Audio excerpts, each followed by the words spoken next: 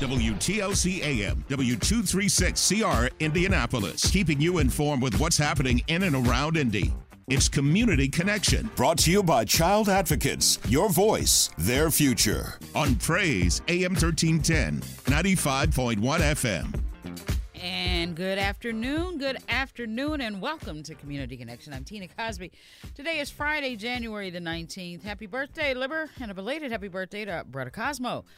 317-972-3008 is our listener line number. Again, our new listener line is 317-972-3008. On the show today, it's Friday. We'll have open lines and week in review. That's coming up a little later in the show. Just moments from now, our state lawmakers are in session, as you very well know. And so the first in our series of weekly visits with the Indiana Black Legislative Caucus starts today. So let's bring in our contributing analyst, James, I'm getting ahead of myself. Contributing analyst James Pryor, so that we can get started. James Pryor, good grief. James Patterson, so that we can get going. I'm a little rattled today. Hey. I guess I'm a little rattled today, trying to hurry up and get going, you know? Well, at least you didn't call the current Buffalo Bills quarterback Josh Allen Kelly. At least you didn't do that. No, somebody did that the other day. No, but I'm excited because we are kicking off this first in the series of our weekly, if not every other week, meeting with members of the IBLC who graciously sit in with us and talk to the community directly during their session. And first up is Indiana State Representative Cherish Pryor. She is the floor leader for the Indiana House Democratic Caucus, nationally recognized for her legislative prowess, and just an all-around good person. We love talking to Representative Pryor. Representative Pryor, welcome back to the show. How are you doing? I'm doing good. Thank you all for having me and for your continued efforts to have the Black Caucus members come on your show. And James, thank you for welcome to the Pryor family. Yeah. Thank you, Representative Pryor. James. Listen, hey, that's a good Pryor. I can be in worse families. I'll tell you. I tell you, P. Patterson Pryor. I have to pull it together on a Friday. It feels almost like a Monday today. My goodness, I know this cold weather will have you thinking everything. I'm here to tell you. It is. Are you staying warm? You're not out and about, are you? I am. I have some things to do. You know, with us being in session, it really only allows me a Friday to get a lot of stuff done. So I'm just running some errands today. All righty. Well, speaking of session, and James, I'll let you lead since you're a member of the Pryor family now. So I'll let you ask the first question of the representative. Go ahead, James. Okay. Yeah. Now I've got something I want to get to down the line here, Representative Pryor, involving minority business certification. That story right there that's popping up that I saw. But let's start with the buses. Yes, ma'am. Yeah. Let's start with the buses first. Senate Bill 52, this is our buddy, our friend, your colleague, I think it's Aaron Freeman. Yeah, Senator Aaron Freeman. I believe, it's just Senator. No, isn't Senator Byrne, the buses? No, he is too, Tina. You're right. Oh, okay, right. both of them. Right. I'm sorry. Both of them, yeah. No. Two bus bills. One's Bill 52, would alter plans. They haven't started constructing it Oh, yet. Okay, I see what you're saying. Yes, ma'am. The red line is going, and they're working on the purple line feverishly, and the blue line, which would go between Hendricks County and Hancock County, basically from Hancock County all the way to the airport, is planned. And, I know we had the thing with the CEO leaving, Inez Evans, but it's planned. Senate Bill 52 would get rid of the dedicated lane for the buses. And I want to ask you, Representative Pryor, where you stand on this and what are your thoughts? Senator Freeman brought it up last year. It didn't really go anywhere in the House. It passed the Senate, but didn't get anywhere. You're in the House.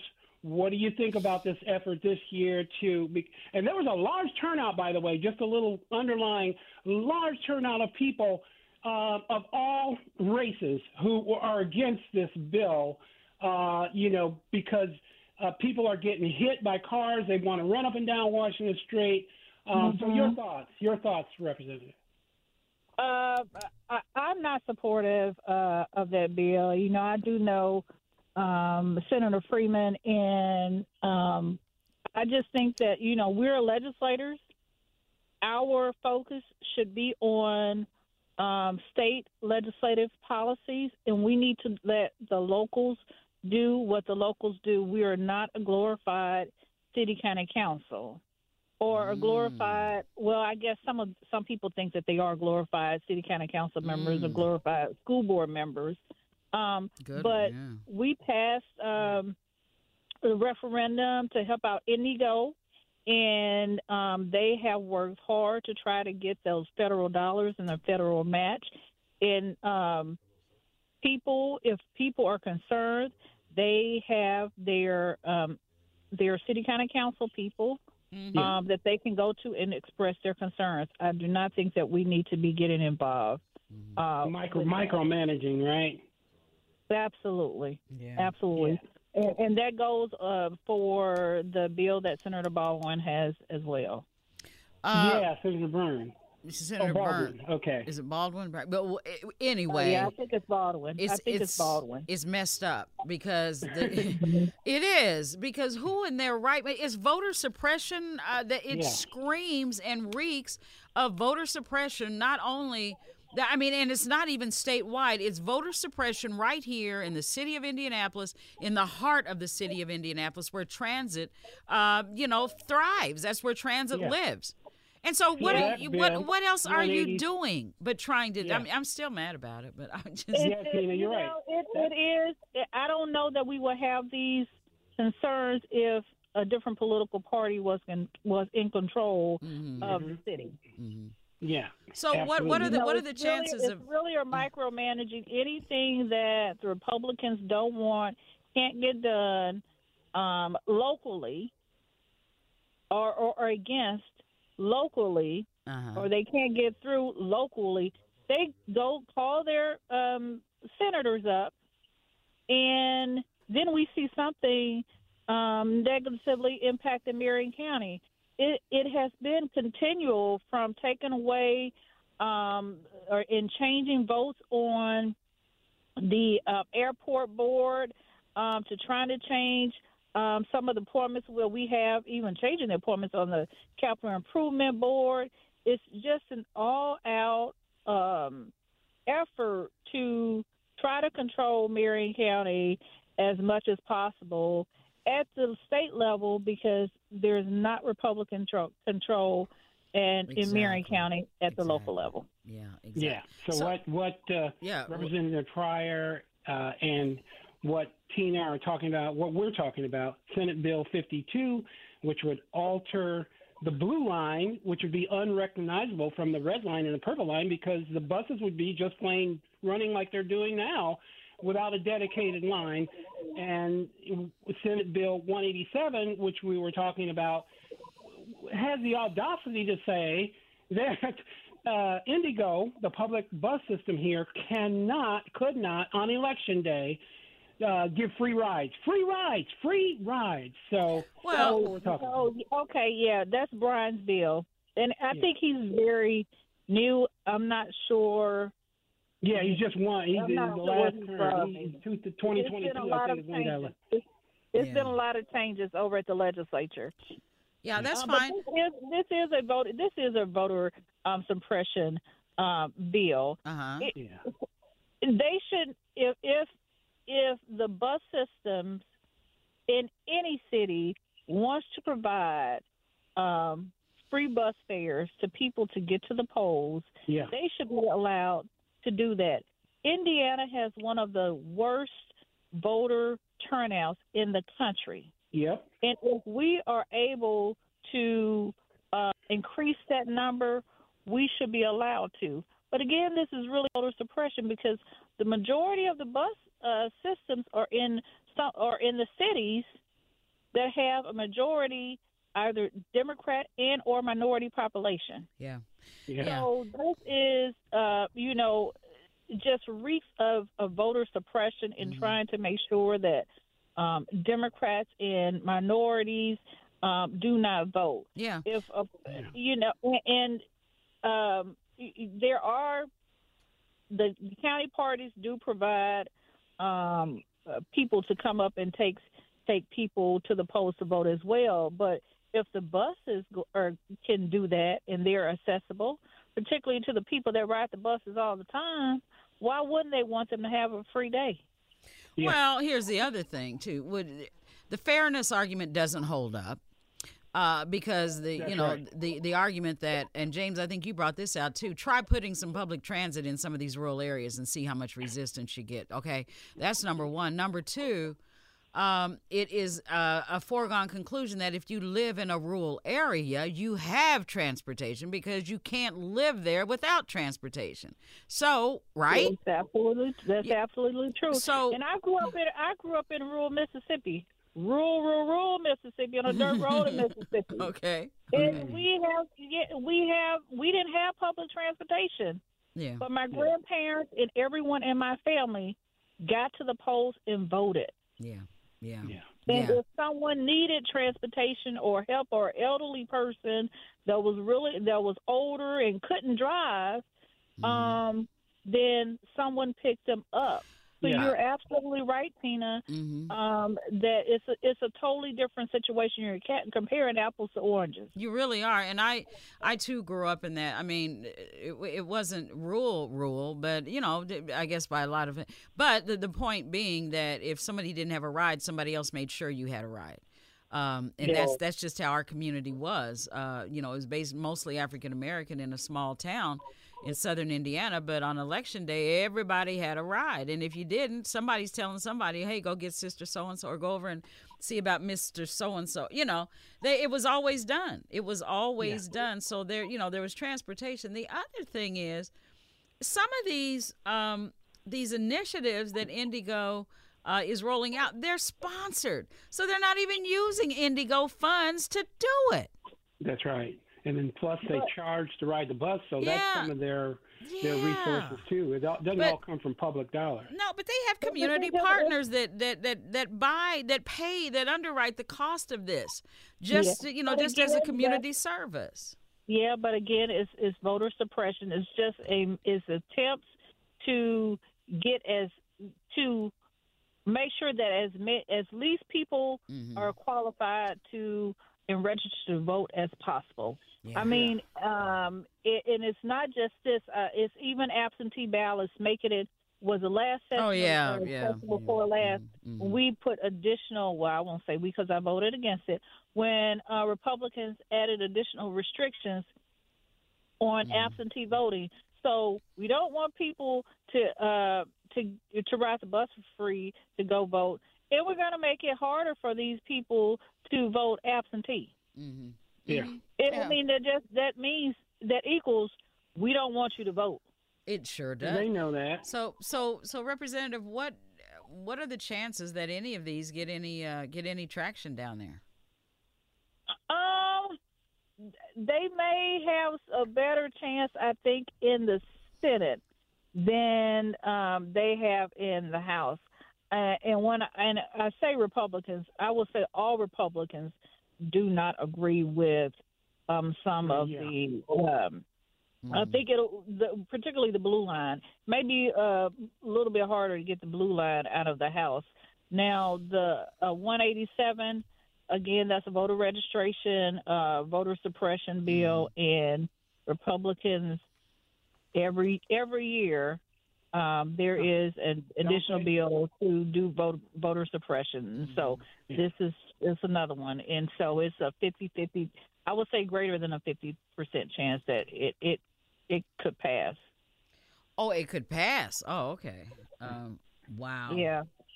Mm-hmm. Yeah, unless they keep up the pressure, on that and bring it to the public. There was a large turnout for that against people speaking against the bill, Senate Bill 52, that would change the way the blue line, would go into effect. But 187, I don't know if it's got a hearing yet, but a lot of people don't know about this so much. Like you said, Byrne I think he got elected in, if I read right, 2022. He's new. So if the more pushback on this, I think he'll have a difficult time because it's voter suppression. And Tina, I said Wednesday, I believe, that it's unconstitutional. But they do what they can do, and they'll do what they will do as long as they can garner the support to do it. Yeah, something so blatant as that should not be allowed to walk, though. I mean, it just. And I don't know if the bill gets a hearing, let's just hope it doesn't get a hearing. Yeah. Yeah. Exactly. Yeah, indeed. And so, we talked about, and again, our guest is Indiana State Representative Cherish Pryor.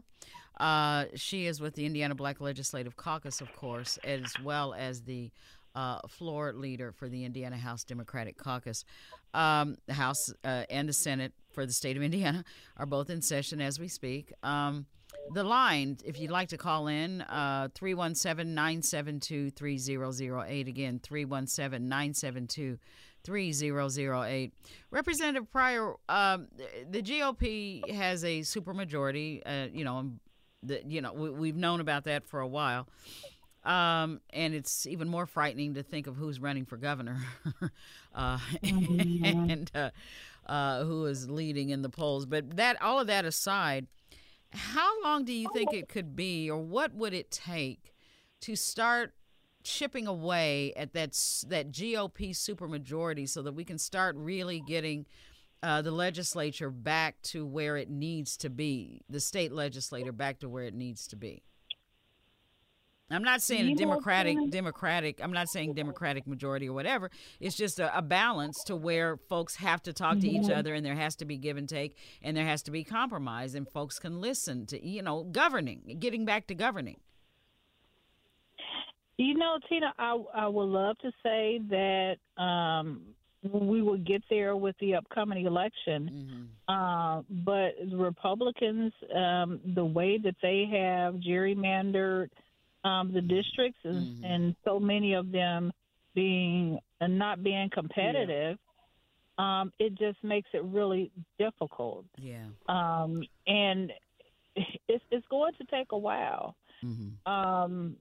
And really a lot of education and a lot of efforts to register people to vote and making sure that people actually go out and vote. Our turnout, I think if we could get a better turnout of voters, we could chip away pretty good. But the turnout is just so small. So with the turnout and with the redistricting, it makes it really difficult. Yeah. And what that's about well, go ahead. Well, Tina, I was going to say... I didn't mean to be the downer on. No, because I was saying on the show yesterday that it may be as long as 10 years, the next census or something, 8 or 9 years, and, have a shot. And that's a legitimate point, and I think that is true. The challenge is going to be Republicans still being in control of the legislature, again, gerrymandering the maps in 2030. Yeah, Representative Pryor, and Tina, this is what I think you both are saying, and Tina and I have said this at least for the last few years, and that is that people are just not showing up to vote. We don't have a voter registration problem. It's a voter turnout problem. And I'm thinking to myself, if this is the 20 to 35 year old, I don't know. I haven't studied it. Maybe Cherish Pryor has, but I don't know who's not turning out, what age group. Maybe their children will. I mean, you guys passed a law where you've got to teach civics. They have to teach civics. Oh, some people say government. I'm correcting me, government. But, back in my day, they called it civics. And so maybe their children will vote. because they're not doing it. Their minds are on something else. A lot of them are being told it doesn't make a difference. We had one guy call in at the gas station buying a lottery ticket. Why should I vote? Nothing changes. Everything stays the same. Well, tell us, Representative Pryor, why should they vote? Why should a young person like him vote? Well, people lose elections every year by one vote. Every year. And when people don't vote, they are allowing other people to dictate and determine the trajectory of their lives. And so people can make a decision. Do I want to stay at home and not vote and let all these people who do not have my best interest in heart speak for me? Or do I go out and vote and show that I do care about what is happening in my life and what is happening in my community? And I would hope that people will say, I want to be, I can make a difference if I go out and vote. But the other thing, too, is I think, we do have the civics in school, the new requirement there. We're dealing with another issue even where we don't even require our kids to learn cursive in school. And I recently learned that some kids don't even know how to print. So we are.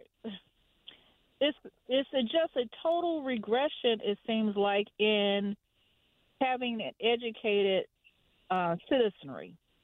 When my grandparents, although did not have college education, they could read and they could write. And now everything is moving towards artificial intelligence, and we're consistently moving standards and things in the classroom. So, kids are not the basics. It seems like the basics that we learned is not even being taught in school anymore. Wow.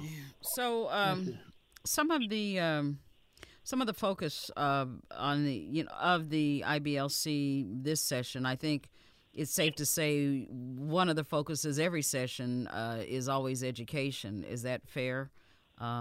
And then I'm sure there are others, but what's the outline for this particular session?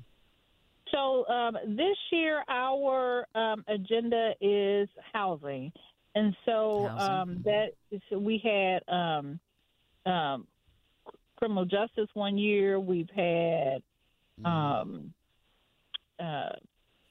several. I can't remember what all we've had all the various years, but this year we're focusing on housing, and several of us have presented housing bills that we have hoped that would move. For instance, my bill on discriminatory practices in appraisals. Representative Summers has a bill that would say that would prohibit someone to putting a lien on your property if it's medical debt, because we're finding that some people who you go through a major medical challenge in your life, and then you have a lien put on your home. So several of us have bills dealing with housing. Yeah, good. And so the fact that this is a shorter session, what does that mean anything different? Or I know it's a session is a session, but in any special concerns because it's shorter session? Yeah, so this year we have a limit. The House has always had a limit of 5 bills that we could introduce. This year, the Senate also set a limit of 5 years. And this session is also going to be a much shorter session because we started a week late. And so it's really us trying to get all of our work done in a much more compressed period of time. We still have to go through all of the process, the first reading, second reading, third reading, bill switches and goes to the other house in first, second, and third. And so we still have all those dates and timelines that we have to meet, but in a much more compressed time frame. So a shorter short session. It's a shorter short. Yeah, absolutely. Yeah. And we don't have we're not dealing with the budget this year, so we don't have to pass a budget this year. But the Republicans, they do have some bills that are priority bills for them. In one of those bills, you probably have heard about is holding back third graders if they don't pass the IREAD test. Yeah. So, that is one of their priorities bills. That is a concern for the Democrats and a lot of us in the minority community, because it's really going to affect minority students. So even if you are a straight A student in your homework, in your material in the classroom, they want to hold you back because you don't pass the standardized test. The challenge is a lot of people and a lot of kids don't take tests well. I never took tests well. Same here. Never ever took tests well. Same here. And they have never been, Representative, they have never been a gauge of cognitive ability just because you can't take a test well. Yeah. And even with the ACT and the SAT test, some colleges are moving away from those even being a requirement to get into their schools. Many of a lot of those tests don't take into consideration the cultural differences between the various races. Yeah, there's differences between what I learn and I experience every day at home as an African American, or the Hispanic community have their value in their culture, and so all of these, in how you communicate and speak with one another, it's different. Yeah, and if you don't read those are the things that make this country so great. Those differences that we all bring, but we have a standardized test that really only targets one group out of all of them. Out of all. Culturally, yes, it's targeting one group that's not in that culture. And let's say you don't understand the question or the explanation as read. I mean, it's not like you couldn't understand. It's just that as it's printed out in front of you, you don't get it. That doesn't mean you're stupid or you're not, don't have the cognitive ability. It just means that you don't understand how that question was formed. But I don't know how much time Tina's going to give us with you, but I want to get my question in about black business certification. Now, I understand this legislation is headed to a study committee, but still, this caused an uproar too. A bill written by Senator Liz Brown, a Republican from Fort Wayne, would force all political subdivisions in the state to accept certification of a minority business enterprise, and here we go again, Representative Pryor, by the Indiana Department of Administration, taking away the local kind of parameters for what is a Go ahead. How do you feel about that? This bill is a problem, and we met me, Senator Taylor, and I think maybe Representative Porter met with the Indiana Chamber of Commerce because this bill is a bill and a priority of the Indiana Chamber of Commerce. They asked Senator Brown to carry the bill. And so plot thickens. And she agreed to carry the bill. But we met with them, and Senator Taylor has a lot of knowledge and experience with minority certification because that's something that he does. And he was explaining, and we also, concerned clergy, Pastor David Green also was on the phone call as well. And we were explaining to the gentleman from the Indiana Chamber of Commerce the negative impacts that will have on minority communities, because some, particularly in Indianapolis, there have been businesses that have been denied certification with the city of Indianapolis, and then they go to the state and they get certified. Indianapolis has a robust program where they will actually go and go to your establishment to do your certification. So Indianapolis has a much more robust program than the state has. Well, give us some example of a company that might go to the city of Indianapolis and get denied minority certification and then go to the state. I mean, are there evidences? Yeah. From my understanding, that's kind of what happened. There was a WB business that got denied from the state and went to got denied from the city, went to the state and got certified, but they were upset that they got denied from the city, and I guess maybe have some type of relationship with the Indiana Chamber of Commerce. What that is, I don't know, where they sit on the board. I'm not sure about that, but that they had that complaint, and this bill is a result of that particular business that was denied at the city but got certified at the city. And the history as you know it, are there examples of businesses who have put minorities who are recognized as minorities by, say, a local municipality like Indianapolis, and put them as front people, yet the business is really owned by other groups of people, not minorities?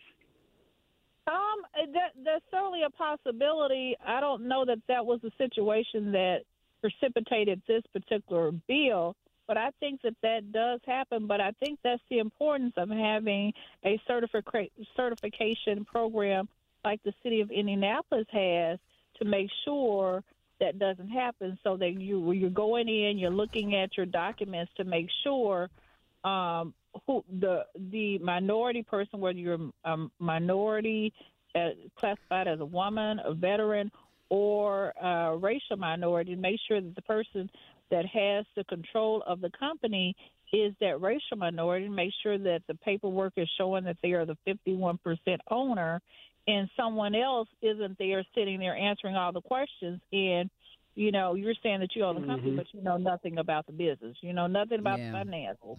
You know nothing about the operations. You can't say how many employees that you have in the business. Those are the things that the city of Indianapolis can find out with through their certification program. Yeah, indeed. Well, Representative Pryor, we are just a few minutes over from what we usually get, and I know Fridays again are pretty busy for you. You know what, Tina, whatever y'all want. Okay, well, you know what, you shouldn't have said that. You shouldn't have said that.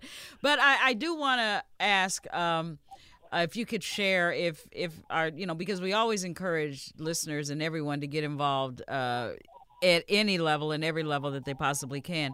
So what can folks do to get involved in the session, and where can they go to find out information? How can they get a hold of you? Just some resources for our listeners who want to know and keep track of what's going on down there at the State House and do their part as well. What are some of the resources? Probably the best resource is the internet. You can go to IGA.in.gov. All of our sessions are live streamed. All of our committee meetings are also live streamed as well. So you can see those live streamed. The other thing that you can do on that website is sign up to testify on bills that are heard in committee that are of interest to you. We have a calendar. Generally, our calendars probably come out Thursday or Friday to give you an idea of what the bills are going to be heard the following week. Now, bills can get added or taken away, or committee meetings can be added as well. So it's important to make sure that you continue to look at at that website. Yeah. But but the information is there for people to actually see, so that if there's something that you're really concerned about. You want to come down and testify, you can. The other thing is, if you want to write your legislator, elected official, you can do that from the website as well. You can also call us or call our office. Our number is on there also. So there's various ways to participate in the process, and I think it's important for our community to do that. Yeah. On bills that people are concerned about. And it's iga.in.org. .gov. .gov. I'm sorry. Yeah. .gov. .gov. Yeah. iga.in.gov. .gov. Yeah. Yeah. And then the number, call and this is the other thing. You all are not inaccessible. Call you, email you, talk to you directly, because that's how things get done. And folks should not be shy. They shouldn't. And the number for the Indiana State House is 317-233-5293. 5293. That's the Indiana State House. Okay, it's your house. It's our house. It's everybody's house. And you know it because the taxes. Look at your taxes. Yeah, it's tax time. Tax bill is paying for it. There you go. And I'm telling you, Indiana gets their fair share. So we'll definitely make sure that everyone has that information. Representative Pryor, thank you again so much. And, maybe we can have you back again before the session ends. We really appreciate it. Next up, next week is the Senate. Senator Greg Taylor is going to be with us. Right. Yeah, he's going to be with us on the 26th, and so we look forward to visiting with him. But thank you, as always, and we'll be in touch shortly. Okay, sounds good. All right. Y'all be safe out there. All right, you too. Yeah, thank you. Thank you. You're welcome. Bye-bye. Bye-bye. And we're going to take a quick break, and then when we come back, open lines, and we can review 317-972-3008.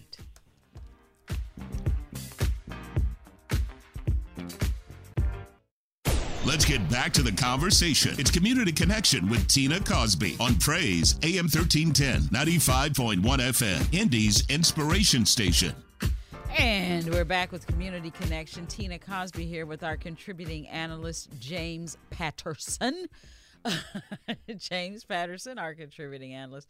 James just had a good conversation with Indiana State Representative Cherish Pryor, the first of several to come during this current legislative session now underway at the State House.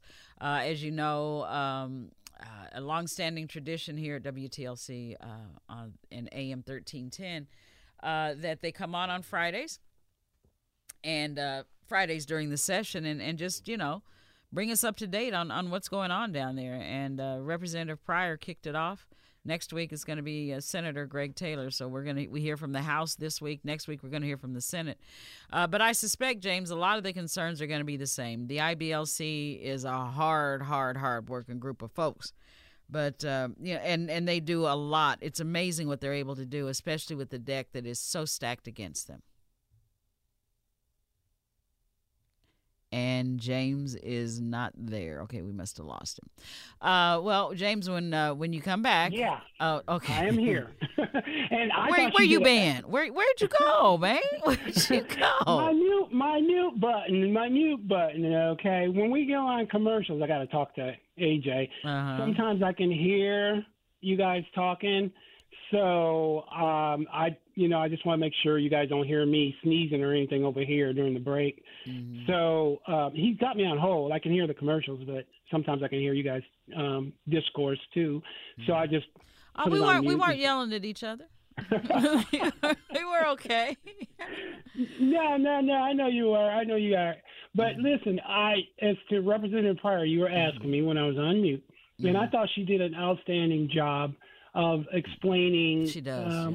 That what they face, particularly when they're in the super minority, and how another plea from another Indiana lawmaker, minority lawmaker, for people to please come out and vote when the time comes. It's a perpetual responsibility for all of us. We can't take elections off. No. And kudos to the people who go out and vote like you and AJ every single election, but we need more people to participate. I don't care what your political affiliation is. Don't sit it out, because that's why we live in this special land that we do.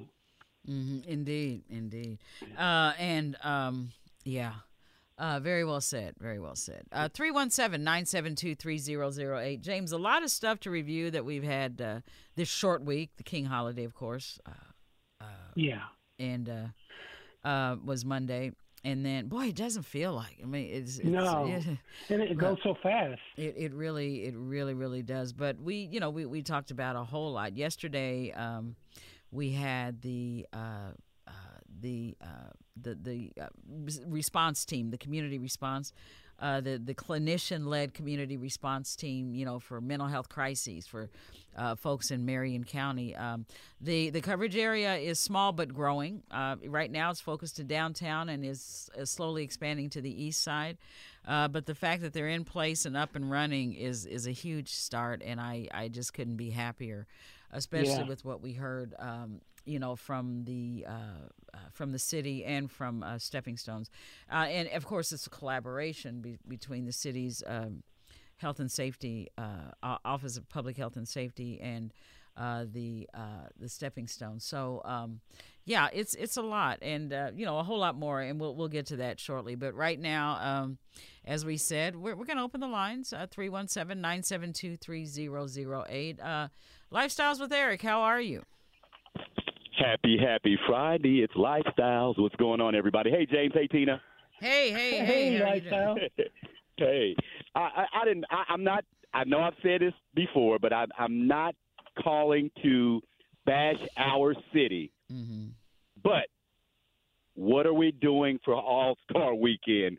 Why aren't the streets fixed downtown, at least downtown, so that when people come to visit our town, I know it's cold, but they could have gotten that straightened out a couple of months ago.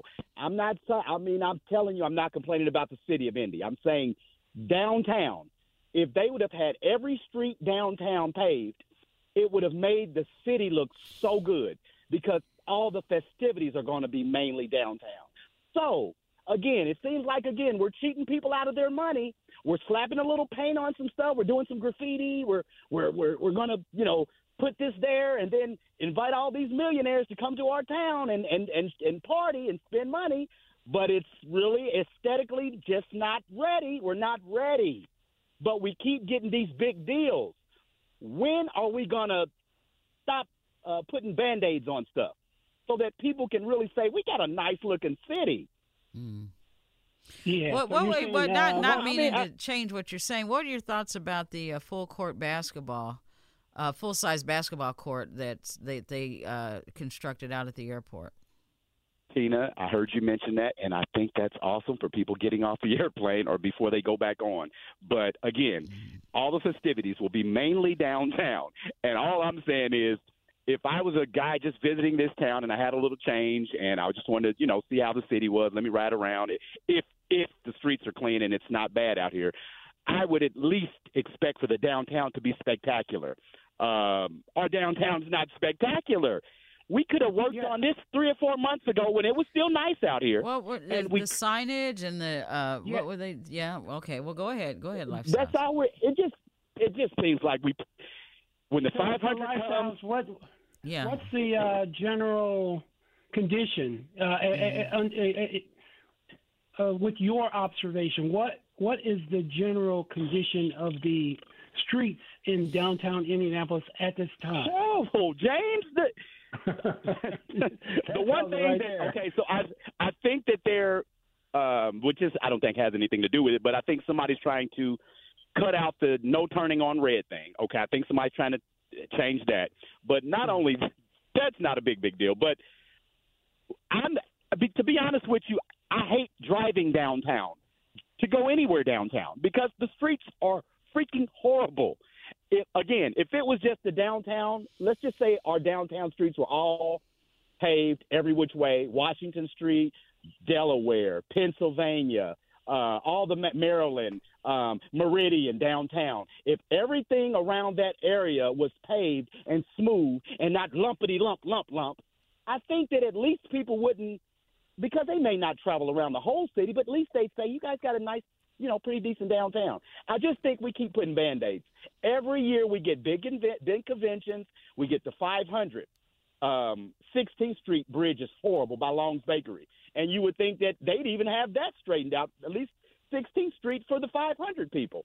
We just keep getting all these big deals, but we're not. I think that we're cheating people out of their money. That's basically what I'm saying. I appreciate that whoever is able to get that business to our city, because Lord knows we need it. But I just feel like we're cheating the people that are coming here to visit, to spend money on our city, because they don't have anything to spend money on. That's just my point. If we would have legalized marijuana, I'm just saying, we could at least give them some kind of recreation if that's what they're into. And we'd be making money. We'd have money for the streets. We'd have a lot of extra money for the streets. So then there would be no excuse for the money's just not there, because that's what we're going to keep saying. Because remember, you told me, Tina, as far as money's being redirected and, there's certain monies allocated for county and city. So if we at least opened up marijuana, sold marijuana, at least, even if it was just medical, I think that the city could at least benefit from that money and make the city pretty again. I want to see the city of Indianapolis nice again. I'm from here. I remember when this city used to be one of the best in the country, and not just Fishers, Carmel, or Westfield. I'm not from there. I'm from the inner city, and it didn't used to be the ghetto. It was just the inner city. I'm done with my spiel, and that's just. Is it that bad, Lifestyles? Is it that bad? To me, it is. Yes.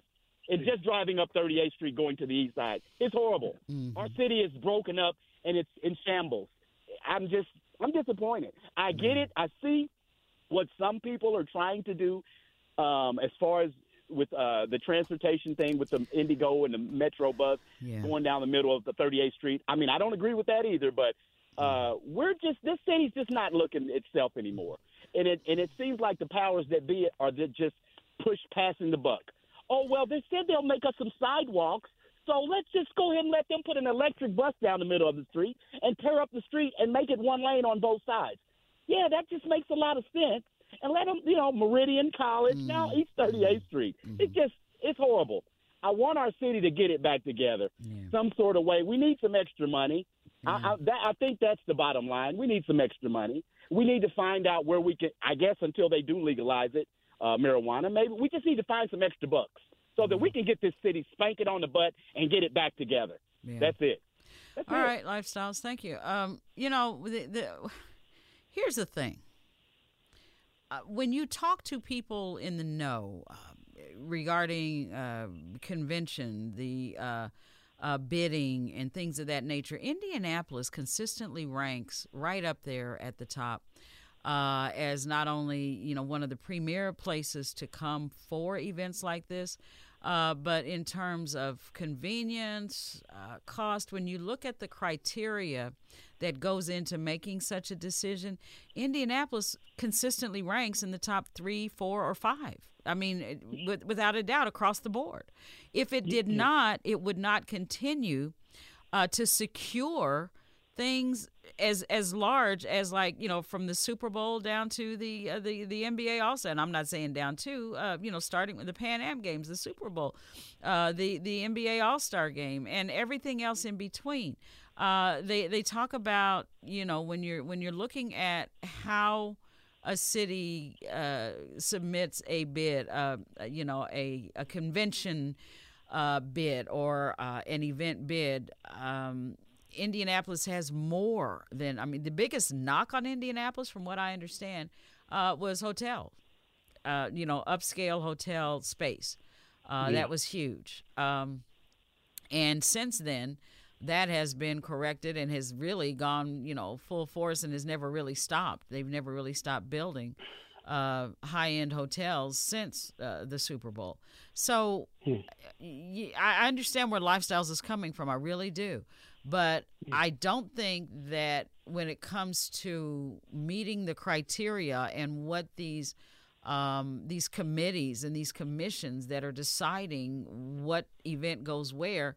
I don't think that what he's talking about is anything that Indianapolis scores poorly on.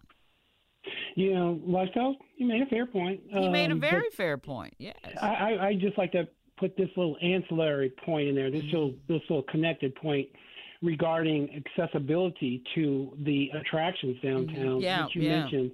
Bringing all of these conventions, including every year. Oh my goodness! The same ones. The farmers, ease of use. FFA. The farmers, and what's that one? The firefighters come here every year. There used to be Assemblies of God. Used to be here every. I mean, Gen Con. Go to Gen Con. That one. I mean, it's huge conventions. I think he makes a fair point, Lifestyles, but I think the sellability that seems to be working is.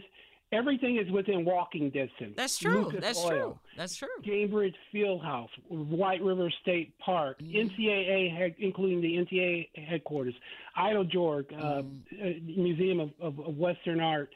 And so that's, I mean, they've even got that sky bridge between the Hyatt and the convention. I didn't say the Indiana Convention Center, which they're expanding. And the Indiana Convention Center and Lucas. I mean, Lucas Oil Stadium. You could go to these places without without having to even go outside, without driving or walking. You don't have to leave outside. So the network of skywalks is. I think it's second to only Minneapolis, if I'm not mistaken. I think it's only second to Minneapolis, which has a very established, well-established. You don't even have to go outside. No, you don't. When you're downtown. Downtown. But there's a reason Indiana, and that's the only thing I'm just saying. And when you look at the criteria, and when you look at when people who have been here, they've said that they loved it because everything was within walking distance. Everything was, right there what they needed. The pricing was just right. Yeah, good point. The rollout for the hospitality could not have been better, and things of that nature. And so, he has a fair point about the streets. He has a very good point about the streets. It's just not. That's not what's selling the city. It's not. It's not the list of. It's not the criteria that is gaining and allowing the city to capture all of these marquee events. And therefore capture the economy that they want to capture. So, good points on both sides. He wants the city to look better. I do too. I mean, I don't want to drive down bumpy streets. The overall point that you make is they're selling. I mean, the hotels are filling up. Yeah, it's selling. And the conventions are coming. Yeah. And they're coming, and they're going to continue to come. And Indianapolis, whatever bid that they put out there, I guarantee you it's always going to be competitive. Always. Yeah. And they seem to have that pattern. I mean, to have that what do you call it? That formula down pat. Yeah, they got the formula. Yeah. They've really perfected the formula in a lot of ways. Hey, let's take a quick break. We'll be right back. We're going to get to more of your calls. 317-972-3008. 317-972-3008. More Community Connection right after this.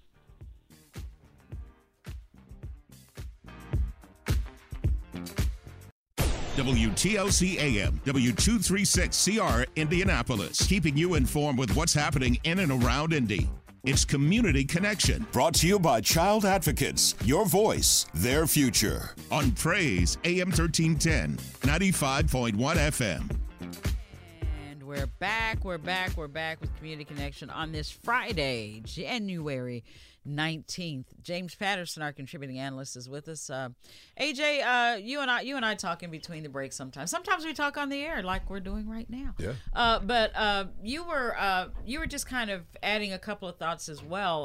Like when you've come here before you lived here, your impression and your feel for the city did not go beyond a certain area. Oh, no, it definitely did not. And when Super Bowl came here in 2011, I was in college at Ball State, or 2012, I think that was. I was in college at Ball State, and a couple of my buddies came down here. And once we got out here, we got out the car on Ohio and Alabama, and I don't think we ever went further north than Alabama. Like we just stayed right there. Yeah. Or Ohio Street, I should say. We stayed right there in the Super Bowl village, and I think that's what everybody's going to be doing for All-Star Weekend for the most part, save the people that are probably travel up Meridian to Broad Ripple for whatever it may be. You can go Broad Ripple, Mass Ave, but for the most part, there's not too much you don't need that is not within a 1 to 2 mile square area of where everything's taking place. You don't need to really go. And if they go up to Broad Ripple, to the kind of entertainment district up there, using College Avenue, which is a big thoroughfare going up there, that street's been redone recently, and it's not bad at all. So I know what you guys are saying about most visitors kind of concentrate their stay right in that downtown area. So they should be okay. And they've perfected it to a point. Convention and Visitors Bureau, they've all everybody, you name them, they've kind of perfected it. So when they put those packages together, it's a thing to see. 317-972-3008. 317-972-3008. Jeff, how are you doing? Good Friday, everybody. Happy Friday. Hey, happy Friday. Yep, TGIF. So truly it is. I got a few points I want to make, but I just kind of want to piggyback what Lifestyle was taking back. In some ways he's right, because we have been lagging behind other cities like Columbus, Ohio, and Charlotte, North Carolina, and Tennessee. And I had the pleasure of going to an event where I met, hung out with the mayor for a little bit. And he told me that the game plan they all had set up that to really revitalize downtown Indianapolis. And, we got a couple of new hotels being built. They're utilizing the old City Hall building that's probably going to break ground, I guess, at the end of February or March. And, of course, the convention center, the new soccer stadium that they're building. But, I got some issues about that, especially with the graveyard over there and some of the, the hollow ground that's over there. And so anyway, but I think for what he explained to me, we're on the right path, but we have been lagging around. I mean, if you go to Carmel, look how they developed Carmel, downtown Carmel, Hamilton County, and Indianapolis is the state capital.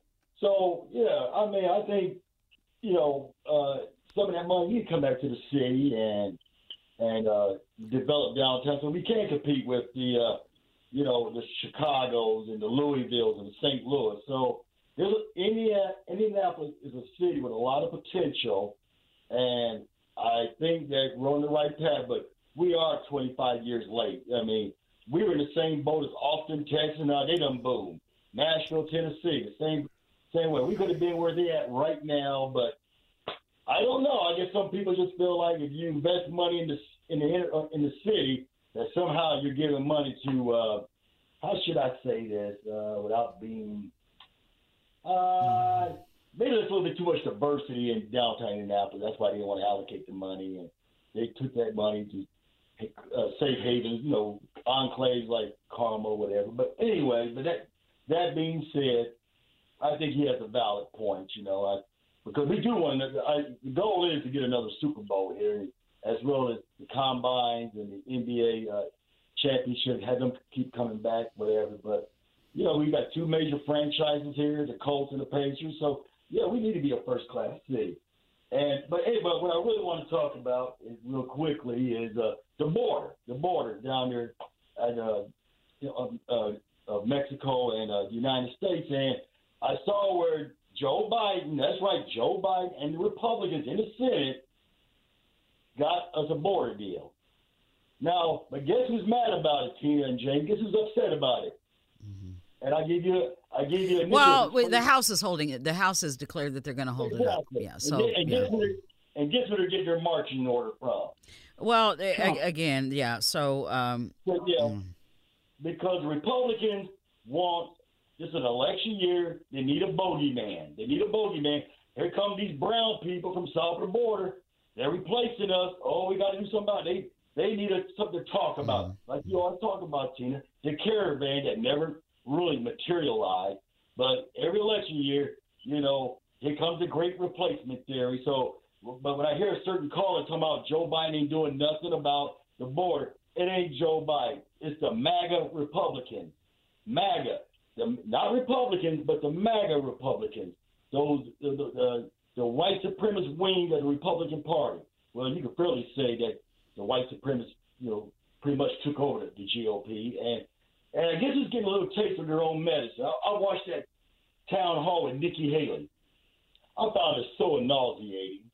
This lady who's running for president don't even know basic U.S. history, James and Tina. Don't even know basic U.S. history.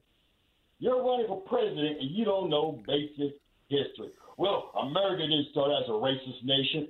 Excuse me? Oh, let's just kill all these Indians.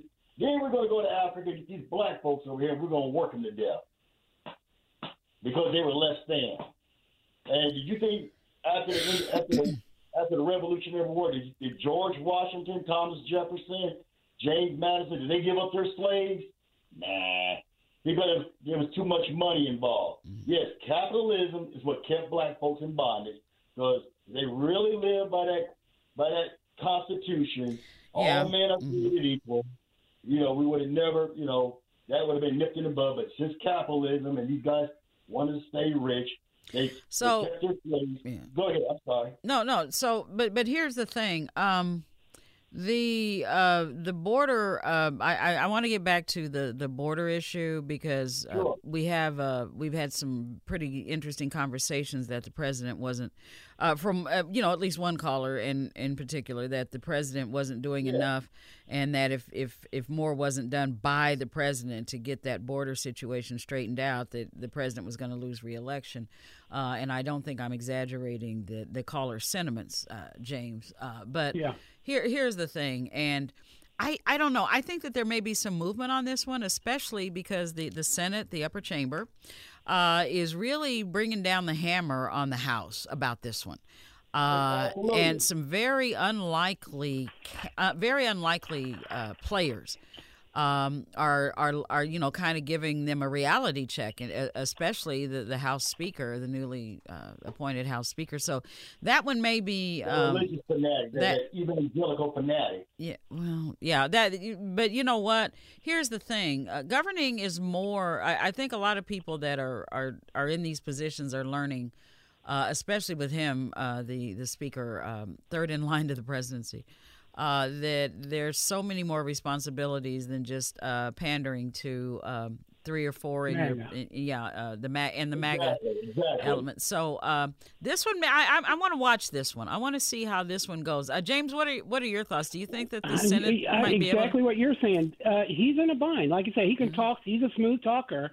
Yeah. Mike Johnson, Speaker Mike Johnson. He is. Yeah, Republican from Louisiana. But he's a good talker, but talking is one thing, doing is something else.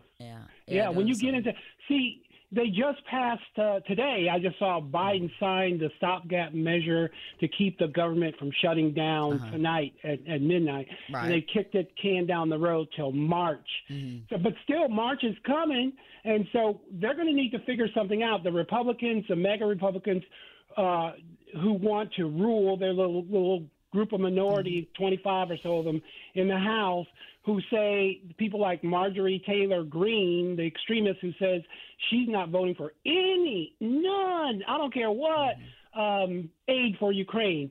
Not even if you get a border deal, but most of them are saying if you get a border deal, they'll support the aid for Ukraine and Israel. But they're in a bind because they're only the House. And if they don't come to a deal, the senators know this, the Republican senators know this, the government's going to shut down. And this is an election year. Yeah. And if the Republicans shut the government down in 2024, they're going to lose even more probably than they're going to lose already. Yeah. So I think he's in a real bind. I think so, too. 317-972-3008, 317-972-3008. Frank, how are you? I'm doing fine, Miss Tina. James, how you doing? Hey, Frank, it's so good to hear from you and miss your voice.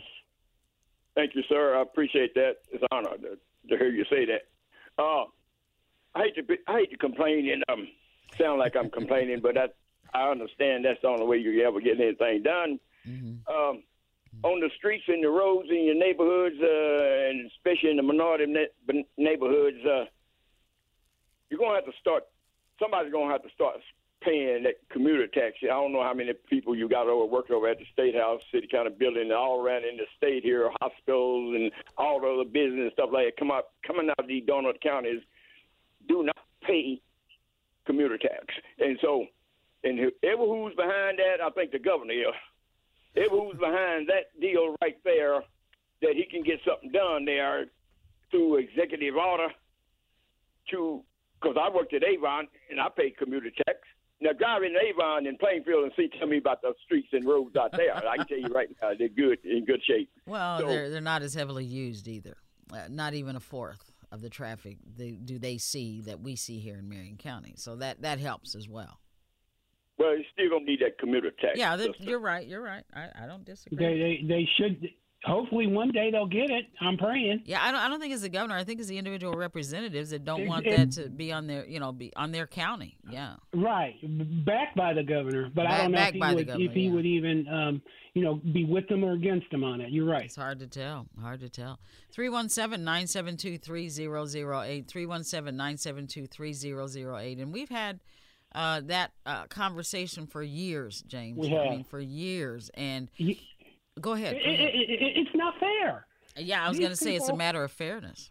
Mm-hmm. Yeah, look at Michigan Road, Meridian Street, College Avenue. Just from in the morning during the beginning of, you can start at 6 o'clock, and they're coming down that road. They come down these roads from the north, from the south, 65 out of Johnson County, from the west, Hendricks County, from the east, Hancock County. They come out on 70 all day and all evening going back. They come and use these roads, but particularly our streets. Now, I'm not putting the interstates in here because those are the federal government's responsibility via the state. Mm-hmm. But it's these streets, these thoroughfares that I mentioned, Michigan, Keystone, Meridian, College, and they just use them and they go home. And the state the state funding formula does not reward Marion County for hosting all of these vehicles, and we get on the short end of it. That's not fair to me. Not at all. Not at all. You're not paying. I would agree. Yeah. I would agree, James. 317-972-3008. 317-972-3008. I think it comes down to what Representative Pryor was saying. We've got to vote, and it's not necessarily a matter of winning everything. It's a matter of showing that you're there. It's a matter of showing that you exist, because numbers, these folks respond to numbers. Politicians respond to numbers. And if there are numbers that are growing in certain areas that are creating a little chatter here and a little chatter there, people will pay attention to that. Now, they will. Yeah, and like I said, winning is wonderful, but showing that you are there and showing that you are a force to be dealt with is even better. Yeah, in a lot of ways. And mentioning Representative Pryor real quick, if just half the people or even double the people who voted, say it was 20% or 25% last, the last time we had a legislature and federal election for the legislature every 2 years, for the federal government every 4 years. Let's say that every 2 years for the House, but let's say that we had double 25 to 50%. Let's say everybody who went last time brought somebody new with them. She said, according to what Representative Cherish Pryor said, that would make a huge difference. Even if it wouldn't give us a majority, she said we could stop a lot of stuff just because they wouldn't have quorums and stuff. If we stayed away, then we could stop a lot of stuff. Absolutely. And that's a hard point to get across. Yeah. That's a difficult, because people are, they're focused on winning and losing. Yeah. But you got to leverage yourself in a lot of ways. 317-972-3008. Henry, go ahead. How are you? Hello. Hi. Hey, Henry. Hey, happy Friday to both of you and James. Thank you. Well, thank you. Thank you. I like the dialogue this morning because I've been thinking about, or this afternoon, I've been thinking about this situation, and there's some good input from all the people that have spoke about the issue with our streets, the infrastructure of our streets. And I do believe that this city is on the move.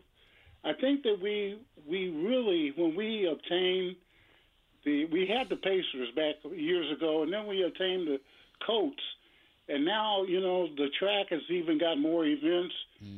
Things are picking up here in this city. I mean, it used to be Chicago, Detroit, and all around us, but this city is growing. I appreciate the mayor for what he is trying to do, and I don't like the interference, and I don't like the criticism of a man that's really trying to do, in my eyesight, trying to do something for this city.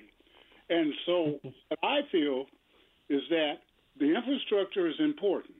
We do need to work on those streets. They had promised us some funds specifically for the streets and everything, and I'm sure they're going to get it done eventually. But I just wanted to leave you with one thing. I had a friend of mine that we grew up together and worked together for a long time, and he had a dream one time of Indianapolis. Eventually, people are going to want to flock to Indianapolis from the coast, from the East Coast to the West Coast.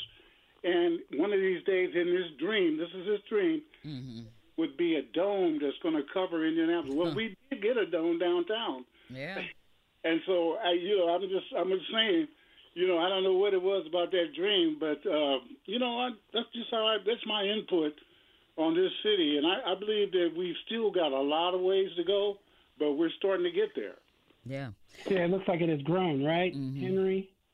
It looks like it has grown a lot in the last 20 years. Yes. Henry? Oh, yeah. Okay.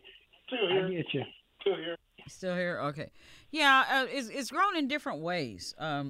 In different ways. And, I think we have to be mindful of that as well. So. Yeah. Not just downtown. No, not just downtown at all. But thank you, Henry. Appreciate you. Yeah. Okay. You guys have a good weekend. All right. Well, you too. You too. You absolutely. 317-972-3008. 317-972-3008. Hey, and there's nothing wrong with love in the city of Indianapolis. A lot of people do live here and love Indianapolis. It's a great thing. Hello? Yeah. Can you hear me? Hello? Hello? Yeah. Can you hear me? James, did you hit your mute button again?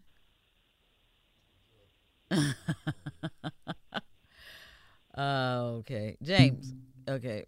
We lost him. There he goes. There he goes. Call back, James. James knows the number.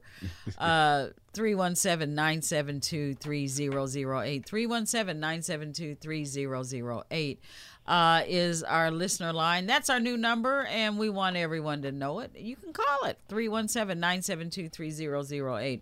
Open lines and we can review. One of the other things we talked about this week on Community Connection was the fact that the Marion County Public Health Department is urging. You back? Are you back? Yeah, I was saying hello.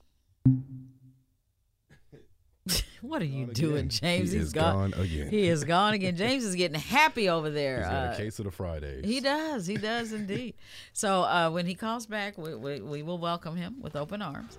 And I think he's going to call back. But I'm going to stay away from my buttons, okay? Okay, you over there punching them buttons? This last time, the first time, I don't know what happened. But anyway, you were saying about... the hospitals in the county. Yeah, masking and all that. Okay. Are urging people with mild illness symptoms to avoid going to emergency rooms or emergency departments at the hospitals after the hospitals are reporting a huge number of patients coming into the facilities, putting a lot of places at capacity. And the increase is causing longer wait times for patients with more serious symptoms. To receive the treatment that they need, the priority treatment that they need. And so they're asking, the health department is asking if you're experiencing mild symptoms like sore throat, low-grade fever, or a cough, to consider, perhaps going to an urgent care, maybe doing a telehealth or telemedicine, some sort of telemedicine. Or what have you, because again, there's only so many people that can staff these emergency rooms and emergency departments, and Dr. Kane feels as if the resources at these hospitals should be reserved for the sickest of individuals experiencing a medical emergency. So, but do you know what that tells us, don't you? that these respiratory illnesses, in particular RSV, the flu, and COVID-19, they're having a heck of a time, combating these right now. They're on the rise. Yeah, they really are. They really, really are. And it will be, I guess, until the end of March when things start to slow down. Yeah. So that advisory from the Marion County Public Health Department that we talked about a little bit earlier. The clinician-led community response team, James, we had a really good conversation with them yesterday. And again, our number, 317-972-3008, 317-972-3008. And, to summarize what I got from them, what I got from the police department was, hey, they can have this responsibility. We welcome them. And what I got from them was, we want the responsibility because police don't really necessarily need to be involved in these situations. Professionals should handle it. So I think that there's a mutual mutual respect among the police and the unit that, hey, let the unit do their thing and take this off the plate of the police departments because everybody has more than enough on their plates already. So the fact that this unit is now a part of the dispatch system, and dispatchers will know and are they're meeting once a week so that dispatchers can get trained as to how to implement or activate how and when to activate this response team. So it's gonna be good. I felt really comfortable talking with them, and they were very much engaged in terms of how it's all going to work and what they do and how they do it. Yeah, I was struck listening to that by the focal point on whether to assign them to a suspected case of someone in mental health crisis goes through the dispatcher, and that's why that training is critical. The dispatcher, as I understood it, correct me if I'm wrong, Tina, makes the decision. Yeah, the dispatcher makes the call. Mm-hmm. As whether to call the clinician-led community response team or the IMPD. So, and then there's the rule where if their lives are in danger, if the person has a weapon, I'm not sure, if what role they would have in situations like that, if any. But yeah, it was good information. I think if they can cut down on the number of calls that you have to send police officers to, that is a good thing. That is a good thing. And you resolve those things peacefully where nobody's hurt and the person who needs help gets the help as much as can be given, then I think that is a very good thing. Yeah, it would be. It is going to be. And like I said, they're pretty much focused or placed around the downtown area with some expansion into the east side. But the goal is to get to all four corners, north, south, east, and west of the city, to be available to everyone that's in crisis. And, hopefully, like they said, even with the fact that they exist and that they are being called upon, will probably help and go a long way in removing a lot of these stigmas toward mental illness and mental health. Because, when we look at the police cases, the man that was shot out of the tree, the man that was shot as he approached officers with a machete. And they had been on the scene there for 2-3 days. 2 or 3 days, and there was apparently some kind of mental health professional. But they made a good point too, though, that a lot of times the mere presence of police are they're agitating, aggravating. Yeah, the uniform, the lights, just everything is it can be stressful for folks in mental health crisis. So. The fact that, non-threatening, non-stimulating professionals can go and try to de-escalate these situations is a plus all the way around. Yep. People in mental health crisis are already, in most instances, not all, making not good decisions, wrong decisions, I'd say. So, yeah, if you bring somebody with a firearm there, with authority, and authority to tell you what to do, and if you don't, then they can use force, that exacerbates sometimes the situation. Yeah, it absolutely does. So, so I was happy that we got them on this week as well. The other thing we talked about this week, let me see. We talked about clinician-led. Let me go look over here and see what we had. We talked with Chief Bailey, IMPD. And he was pretty, it was about as the IMPD, that's what they did. He's forthcoming, I guess, so. But he was very clear that he does not want to be chief, or so he said. He did not want to be chief, and we talked about that. Right. But he does want to, I guess, help where he can help and contribute where he can contribute. So we'll see. Yeah, we'll see. I mean, like we talked about the other day, he was charged by the mayor to do certain things. And even, in his stint as acting police chief, to start on these things. So we will see how far he goes on accomplishing these tasks that the mayor has laid out for him to do, just in the time that he is in there interim. Yeah. Boy, this just came across the little entertainment news here. Remember that case involving actor Alec Baldwin out in Santa Fe, where a female photographer, was killed during a shoot by a gun that was not properly loaded or what have you? The movie Rust. Well, apparently a grand jury has indicted actor Alec Baldwin in that fatal shooting. Yeah, and the charge on involuntary manslaughter. This happened in 2021. He, I guess, apparently was walking away, or thought he was going to be able to walk away.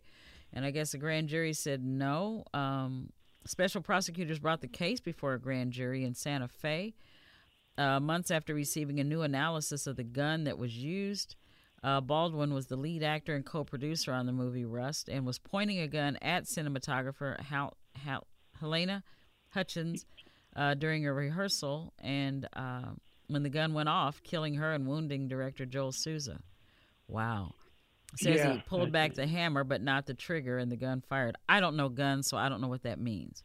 Apparently. Yeah, I know. It was not supposed to. There was not supposed to be live bullets in the gun, and there were. And they tried to. I don't know who exactly tried to say it was the bullets were accidentally put in there, but I don't know. Those people, all of those actors, have a lot, particularly in Baldwin's case, have a lot of experience, and you ought to know when you've got live rounds in there, and when you don't, they don't look the same as blank. You know what bothered me about that was his arrogance. His arrogance after the fact. I mean, there seemed to be, he was very contrite and very arrogant. I mean, I think somebody may have told him it looked bad what he was saying and doing, and he later, expressed concern for the woman and her family. But he was pretty arrogant. So yeah. I don't know. Yeah. But I'm surprised they stayed after it. So there must have been something there involving him as both an actor and co-producer, because either way he's got responsibility as co-producer and as the actor who had the actual weapon in his hand and fired it. So it says here. Did you see it? He's charged with involuntary manslaughter. Yeah, involuntary manslaughter. Yeah, and Tina. I mean, here we go again. Someone who was, he's not a huge star, but he's had his moments, and he's been around a long time. And when you're on top, you just cannot all the time get away with what you think you can get away with. does that bring somebody else to mind who's in the news quite a bit right now? Yeah. So, but it says grand jury in New Mexico indicted actor Alec Baldwin on Friday on a charge of involuntary manslaughter, reviving the criminal case against him in the fatal shooting of a cinematographer more than 2 years ago on the set of the film Rust, when a gun he was rehearsing went off and killed her. Yeah. Well, now it gets real, I guess. Sad. Hey, we have a couple of calls on the line. If you are on the line, stay right there. We just got to work in another commercial, but we'll be right back right after this. Our number, 317-972-3008. We'll be right back.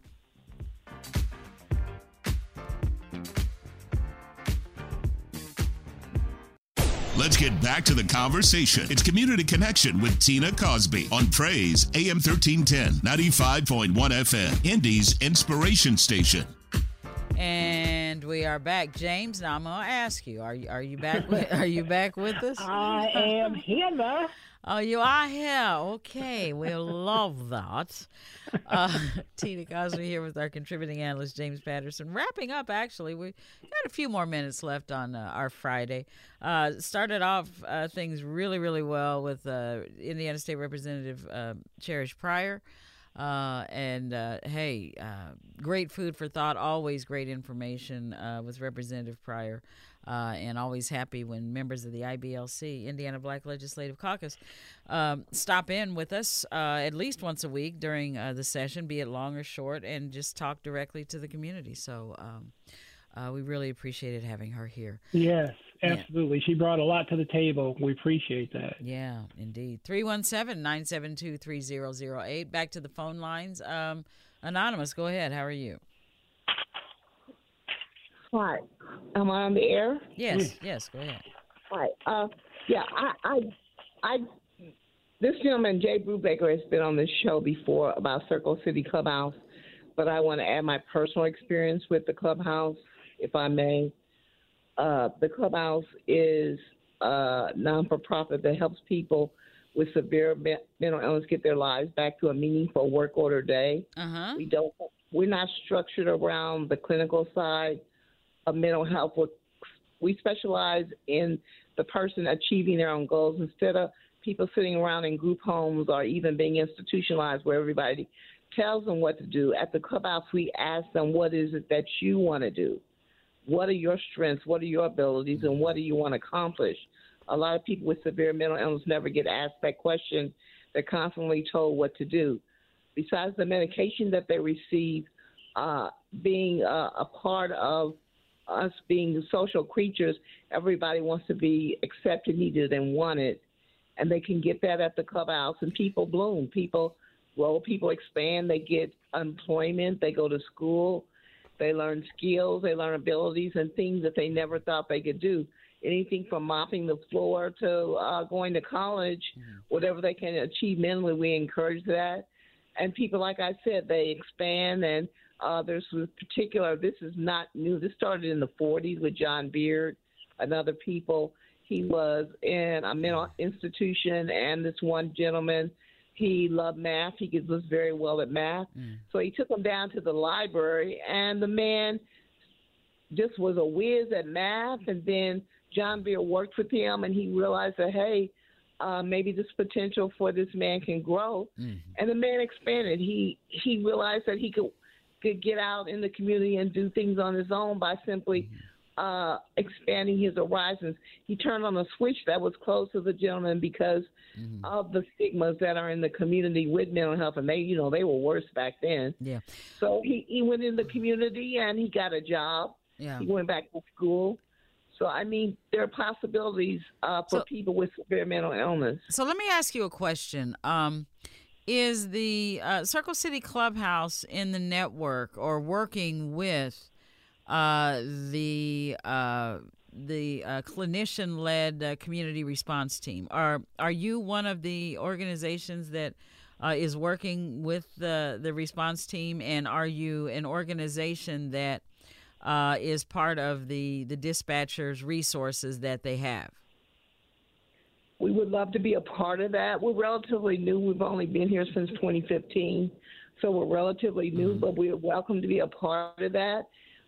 It's a place where people can come, whether you've been in prison, incarcerated, or you're just have a mental illness at home, wherever, and you have been ostracized or been attacked. But have you considered? I mean, my question, you know that the response team is in place.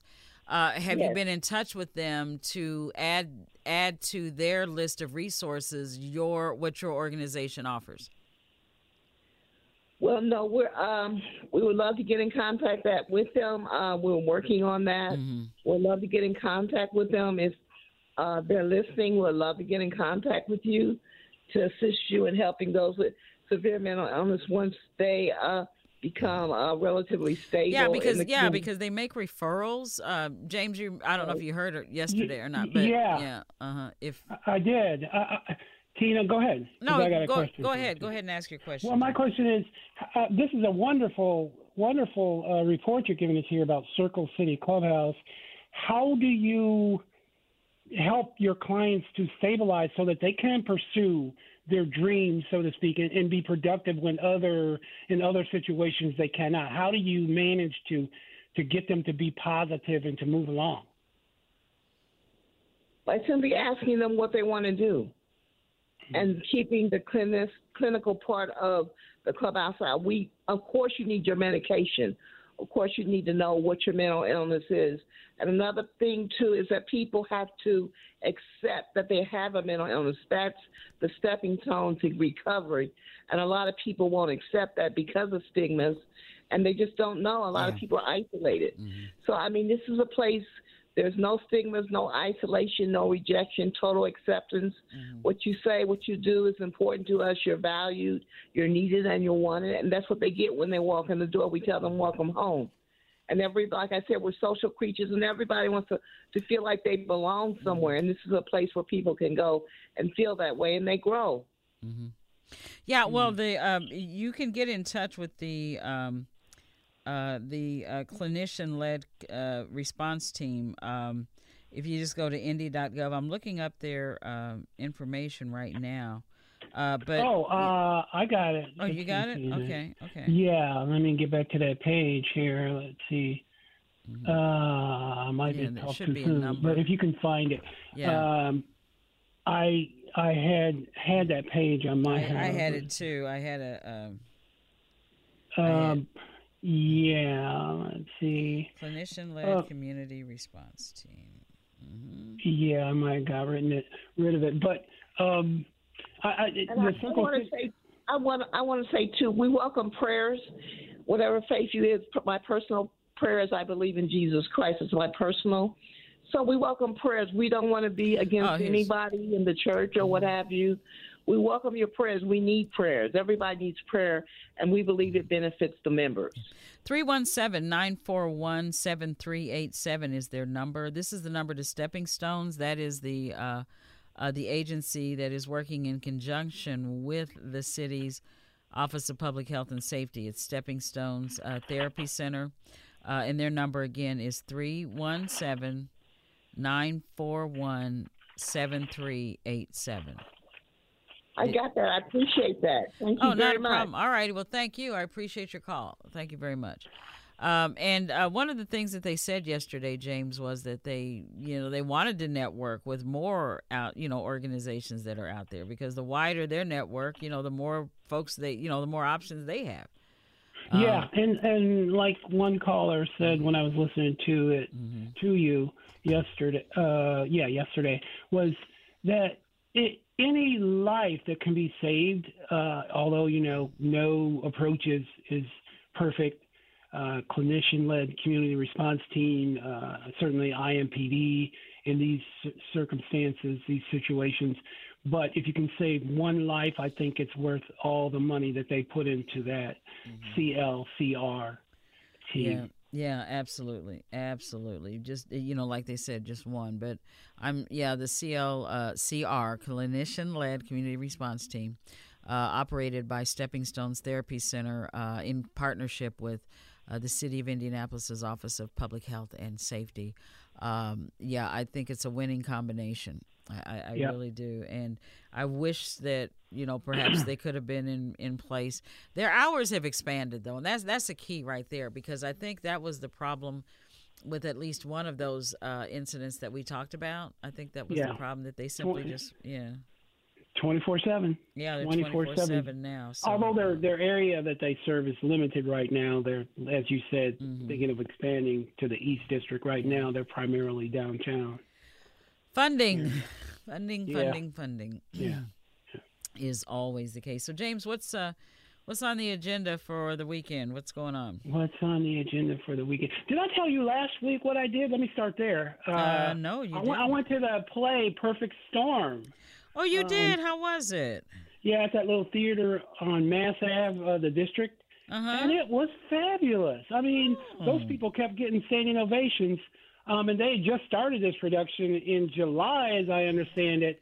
And I was, was invited by one of the playwrights, Alita Hodge, who we had on the program. Went down there with my wife, and we thoroughly enjoyed it. It was really good. It was about Indiana Avenue. Some of the actors had less experience, but there were some with a little more experience. And the director, I mean, they all did an outstanding job. It wasn't that long, about an hour, 5-10 minutes. And the place was sold out, and it was very, very good entertainment. I don't know if they just had 3 dates, Friday, Saturday, and they had a matinee on Sunday. I hope that play comes back at the IRT or a little bigger venue so that people can see the story about the history of Indiana Avenue, Ransom Place, Lockfield Gardens, and all of that historical area over there. Of course, the Walker Center is the anchor. Wow.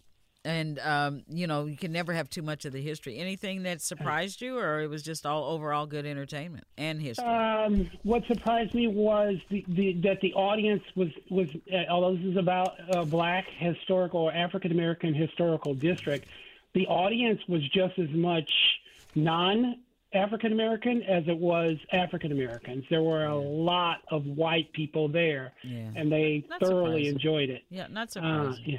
Yeah. There's an appreciation among everyone for the live theater arts. I love live theater, and I was wanting to go, but simply couldn't get it arranged, couldn't get it worked into the schedule that night to go. Yeah, you guys had that. How did that go? That award of Deion Sanders, your that went president? very, very well, very nice. Such an interesting. Just illustrious class of folks in this year's 2024 recipients, and Deion, of course, received the Amos Brown Community Advocate Award. I think he was the first recipient of it that was named in honor of Amos. Yeah, and, well deserved. Yeah, it was. Deion accepted that on behalf of the entire station. So, yeah, that went very well. Very, very and nice. That was Indianapolis Recorder, Indiana Minority Business Magazine, right? Yes.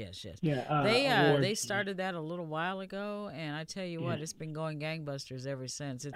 It's like the event for diversity, equity, and inclusion in terms of and there are several, because I know there are others that have recognition, but that one, I mean, there were more than 1,000 folks there down at the JW. Oh, wow. Yes, honey. There were more than 1,000 people. So, as far as this week, that was a good event. As far as this weekend, it's supposed to be, cold. We're getting that Arctic blast for today and tomorrow, and then it's, starts backing off on Sunday. It'll still be cold then, below zero for the high. Yeah. But, so I'll probably, not plan to, it shouldn't stop people, but I'll probably not plan to go too far tomorrow, especially. It's cold when church gets canceled. So. Yeah, that's right. That was what happened last week. Last Sunday, our church was canceled, and I'm like, but the interesting thing is, the good thing with churches, schools, and whatever, that COVID, one of the silver linings, I guess, to the COVID cloud that hung over us for so long, was that we found creative, effective ways to communicate regardless. And so, we just had virtual services only, even though, and that took care of, getting the service that's okay. out. Yeah. The service goes on. The service goes on, and everyone, remains safe. And the same with the kids that are out of school. I didn't think that there would be too many more school days with such an emphasis on virtual learning and e-learning and things of that nature. But there still were some, school closings and obviously delays. And so, but I think the ability to go to the e-learning helps the calendar a little bit, because there's days that they don't have to make up.